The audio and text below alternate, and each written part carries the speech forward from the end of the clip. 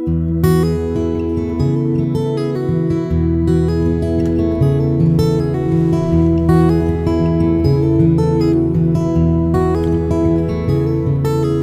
hello, Emmanuel Church. This is Zach DePrima. I'm with Alex, and we're here today to discuss the topic of anxiety in the Christian life. I trust this is a topic that few of us are strangers to. The Lord Jesus says in Matthew 6, in the Sermon on the Mount, Matthew 6, verse 23 through 24, he says, "Seek first the kingdom of God and his righteousness, and all these things will be added to you. Therefore do not be anxious about tomorrow, for tomorrow will be anxious for itself. Sufficient for the day is its own trouble." Alex, you think all anxiety is sinful? No, I don't think that.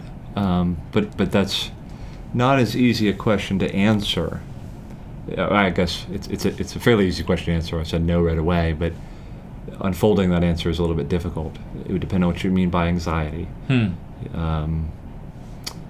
There are certain anxieties that come upon us simply by virtue of our humanity. Maybe anxiety, we could say, is certainly a result of the fall. But there are certain types of anxieties. I mean, it's like is when the sun is hot and you sweat out in the field working. Is that sinful? Well, it's a result of the fall, Right. perhaps. But then, of course, there is a certain type of anxiety that we know is clearly sinful. Yes. The Bible clearly prohibits and would want to move us away from sinful anxiety. But no, I don't think I can say every anxiety is sinful. There's a certain anxiety that is warranted. If my house is on fire and there's an immediate, even biological response of anxiety over addressing the situation, well, that's obviously not sinful, result of the fall, but I don't think it's a sinful action to then feel anxiety in that situation, to want to get water and put it on the fire. Yes. So I think there's certain experience of anxiety that I wouldn't want to tell people. Yeah. That's clearly sin. Well, it's interesting to ask Scripture the question. I mean, one of the most repeated commands throughout the Bible is fear not. Yeah, sure. Is to not fear.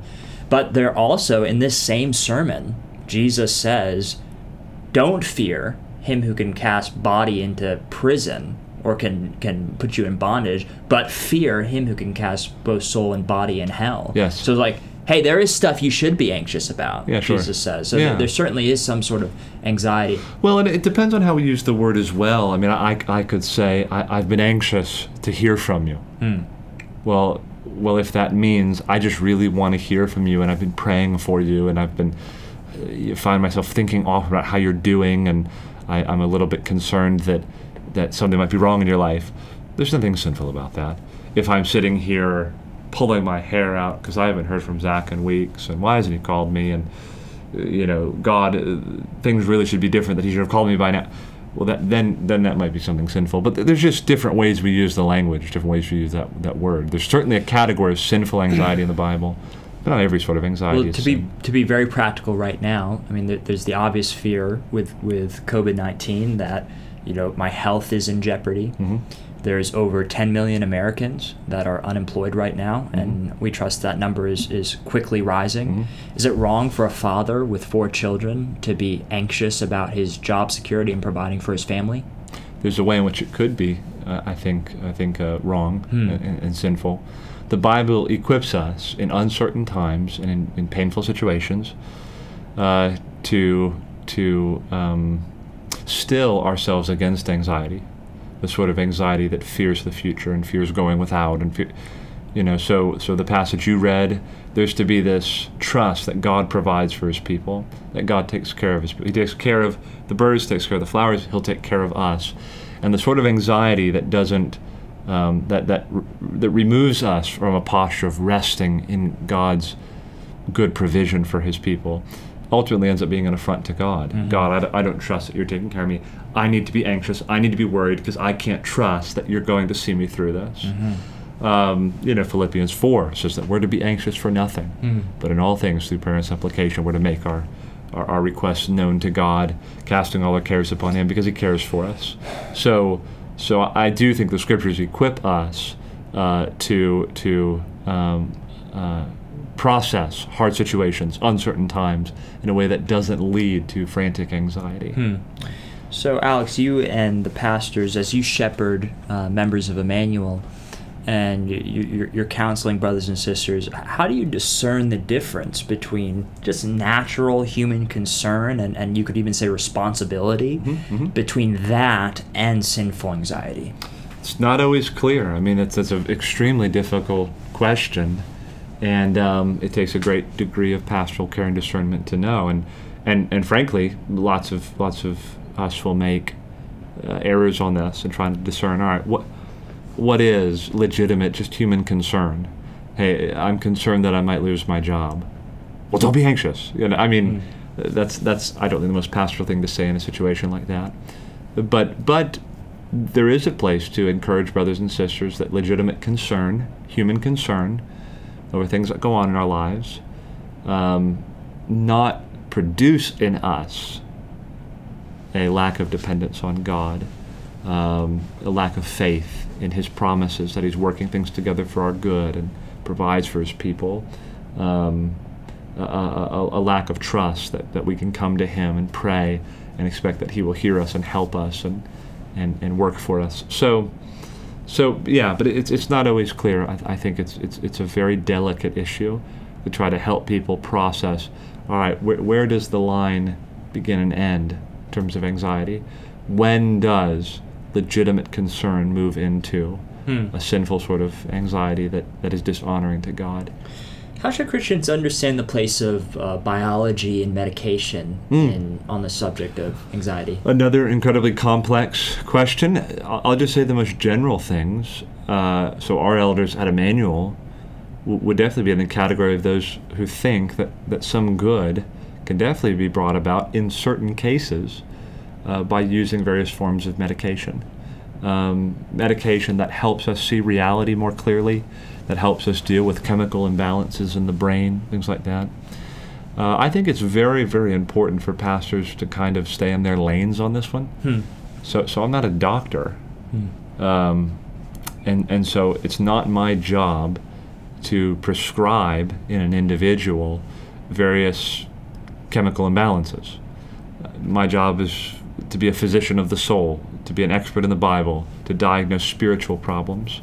And so I think if you have someone who's dealing with some sort of chronic anxiety that is not so clearly the result of some spiritual deficiency, but just a result of physiological factors, it's not the pastor's job to begin prescribing medication or, well, if you would just pray enough, Yeah. I have been in a number of situations where I've encouraged people to go see a doctor, tell them what your symptoms are, that sort of a thing. I've had numbers of very good friends. I have pastor friends who have struggled with anxiety and are even now on medication and have found it very helpful, and they've been able to identify, look, what I'm dealing with is not a spiritual problem. It's not even rational. Things will be going great, and I'll have something like an anxiety attack. All of a sudden, I'll physically begin to tremble and break out in hot sweats, and I can't even explain why, and I wish it wasn't the case. I don't know why it's the case, and I made it known to a doctor, and he said, oh, it's probably for this and this reason. Here's the medication I would prescribe, and since then, it's been wonderful.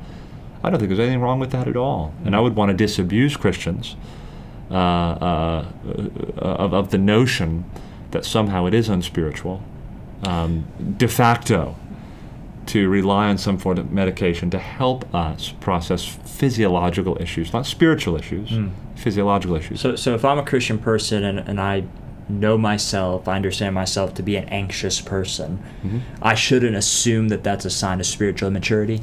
Well, not necessarily. I would want to work very hard to uncover the sources of my anxiety.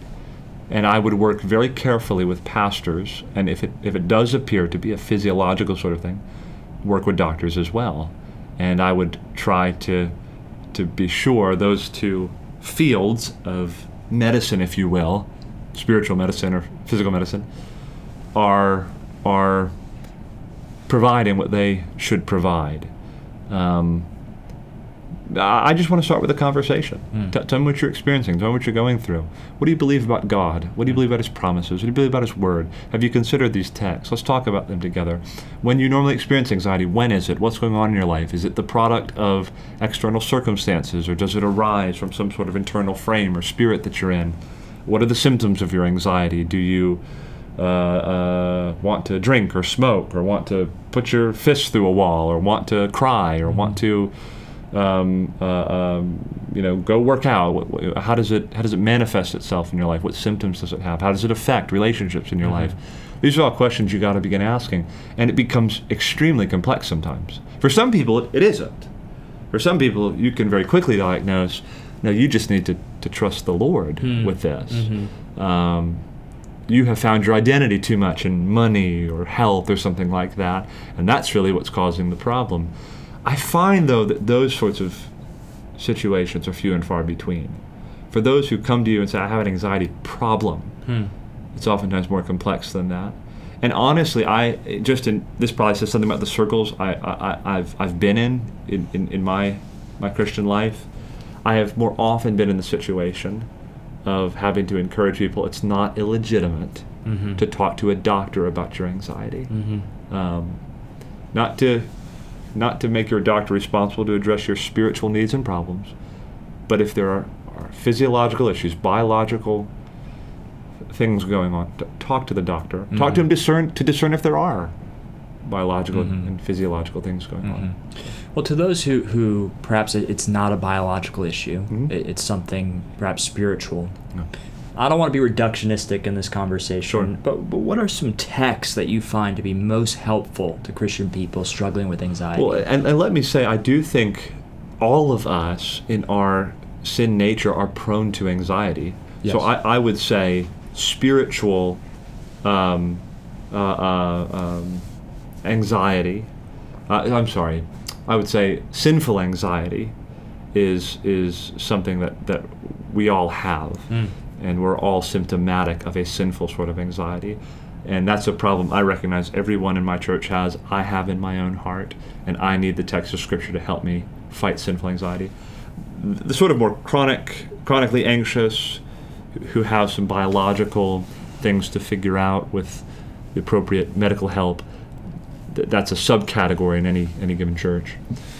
So the question is, what text, what material would help? Some of the texts we've already mentioned, I think, would be foremost in my mind.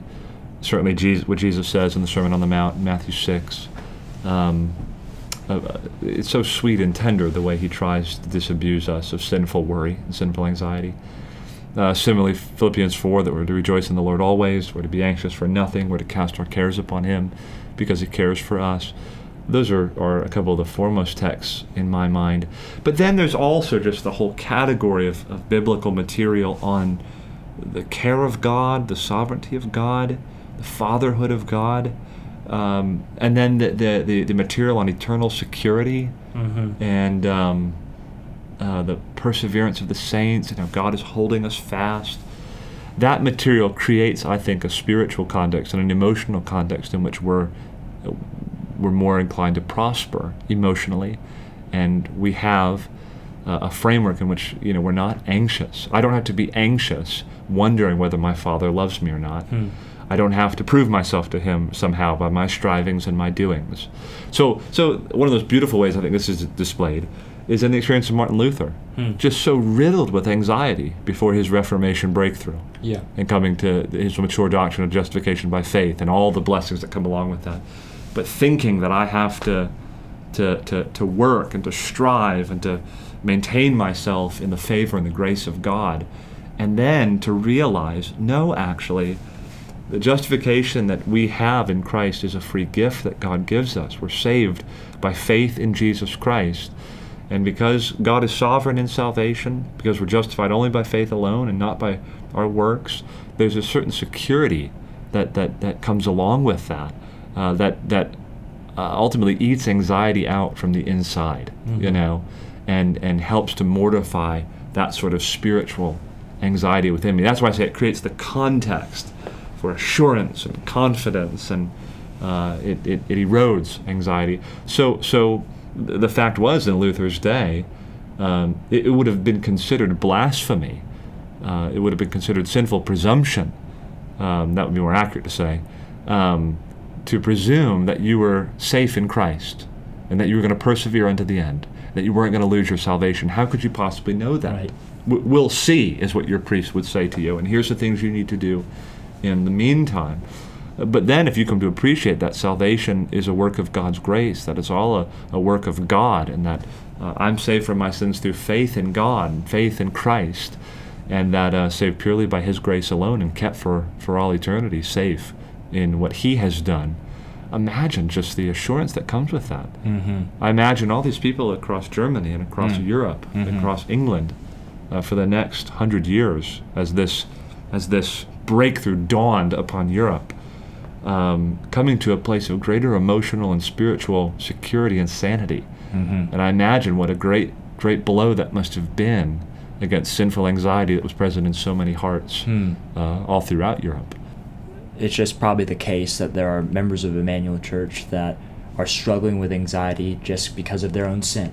Sure. And remaining sin. And I imagine that in one category of its own, but I imagine that there could be some that struggle with anxiety because they're actually in sin. How would you counsel those two groups of people? Well, it depends on what anxiety they have. So you're talking about someone who in every way gives an indication of being a believer but still struggles with remaining sin, and that produces anxiety in them, like about what? About their eternal state, about their assurance of salvation? All the above, yeah. Yeah. Well, that's I guess in some sense on par with the whole question of one who struggles with assurance generally.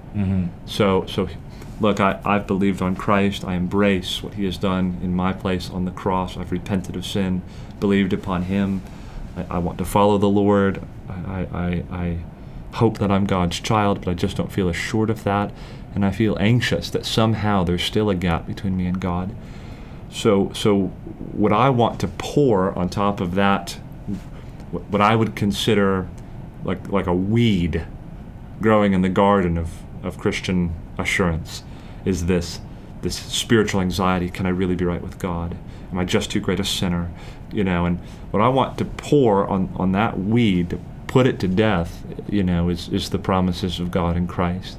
And so I want to take that brother or sister to text after text after text, and I want to focus in with them on believing what God has said in His Word about those who come to Him in repentance and faith. I want to encourage them with the truths of the gospel, that it is those who are aware of their sinfulness, not those who have cleaned themselves up to a point where there is no sin. It's those who are aware of their sinfulness, who are repentant of their sinfulness, who are saved, who are forgiven, who are counted right with Christ, and try to convince them of the reality of remaining sin and what that means, that every Christian is going to struggle with sin till the day they die.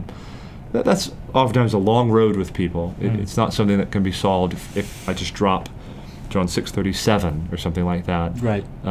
It doesn't fix an assurance problem. So I'd want to talk to them a lot more about the gospel, the character of God, about His promises in His Word, and bring a number of different medicines, I think, to someone struggling with assurance. The big thing I'd want to do is ask questions and listen, too, to try to appreciate the underlying causes of someone's struggles with assurance, because a lot of times it's very different things. I mean, sin is the one you mentioned, right? Remaining sin, and that brings me to a place of lacking assurance. But there's other things as well, I think, that can contribute to a lack of assurance. Alex, what do you think about a Christian person that struggles with anxiety because they have an abiding sense that they're a hypocrite? Well, to answer your question literally, I mean, and that sense might be well warranted. Yeah. Well, okay. So if you have someone who's an actual born again Christian, if I could somehow know that, but they're feeling like a hypocrite, well, there's some biblical material for that. Okay. Paul felt like a hypocrite, Romans 7, and so we'd go to Romans 7 and talk about that. We talk about the sin of hypocrisy. Peter was a hypocrite at times. David was a hypocrite. Christians can be guilty of hypocrisy.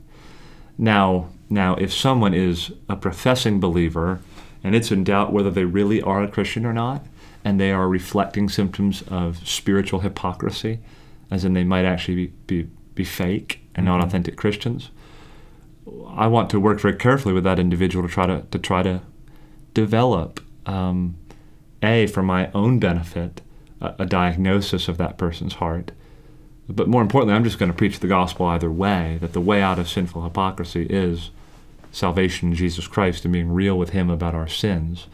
And so, in the one sense, I want to come to a position myself, whether I think this person is a Christian or not, because that will affect the sorts of scriptures I bring to bear on the situation. But there's a sense in which, regardless, if you're a Christian just struggling with some remaining hypocrisy that you're trying to deal with internally, like Paul, like Peter, like David, or you're one who is an authentic hypocrite, there's a sense in which there is some commonality in the solution, not entirely, but both individuals have to go to Christ and be open about their hypocrisy. I mean, I have to, if I'm a Christian who has traces of hypocrisy in my life, I have to go to Jesus and confess that, and I have to be real and authentic with him, and then be real and authentic and open with brothers and sisters in my church. If I'm not a Christian, and maybe I think I am, maybe I'm not sure if I am, but there's really clear indications of hypocrisy in my life, I need to go to Christ and confess that hypocrisy and maybe find new birth and a renewed nature for the first time. So there is, but I do think there's some value in pastors and those who might be discipling others to try to discern, am I dealing with an actual hypocrite who's not an actual born-again Christian, or is this a Christian who's struggling with remaining sort of sin and hypocrisy that sometimes rears its ugly face in our lives? Because I think we're all guilty of hypocrisy at some points or another. And I do think the Apostle Paul's experience in Romans 7 is a good example. Paul feels like a hypocrite. Right. Well, I say this, I want this, but I'm doing this other thing. You know, how do I reconcile that? There's this dichotomy in the human heart, we feel. And so we have to process that and work through that. Alex, in the last few minutes, maybe you can answer this question.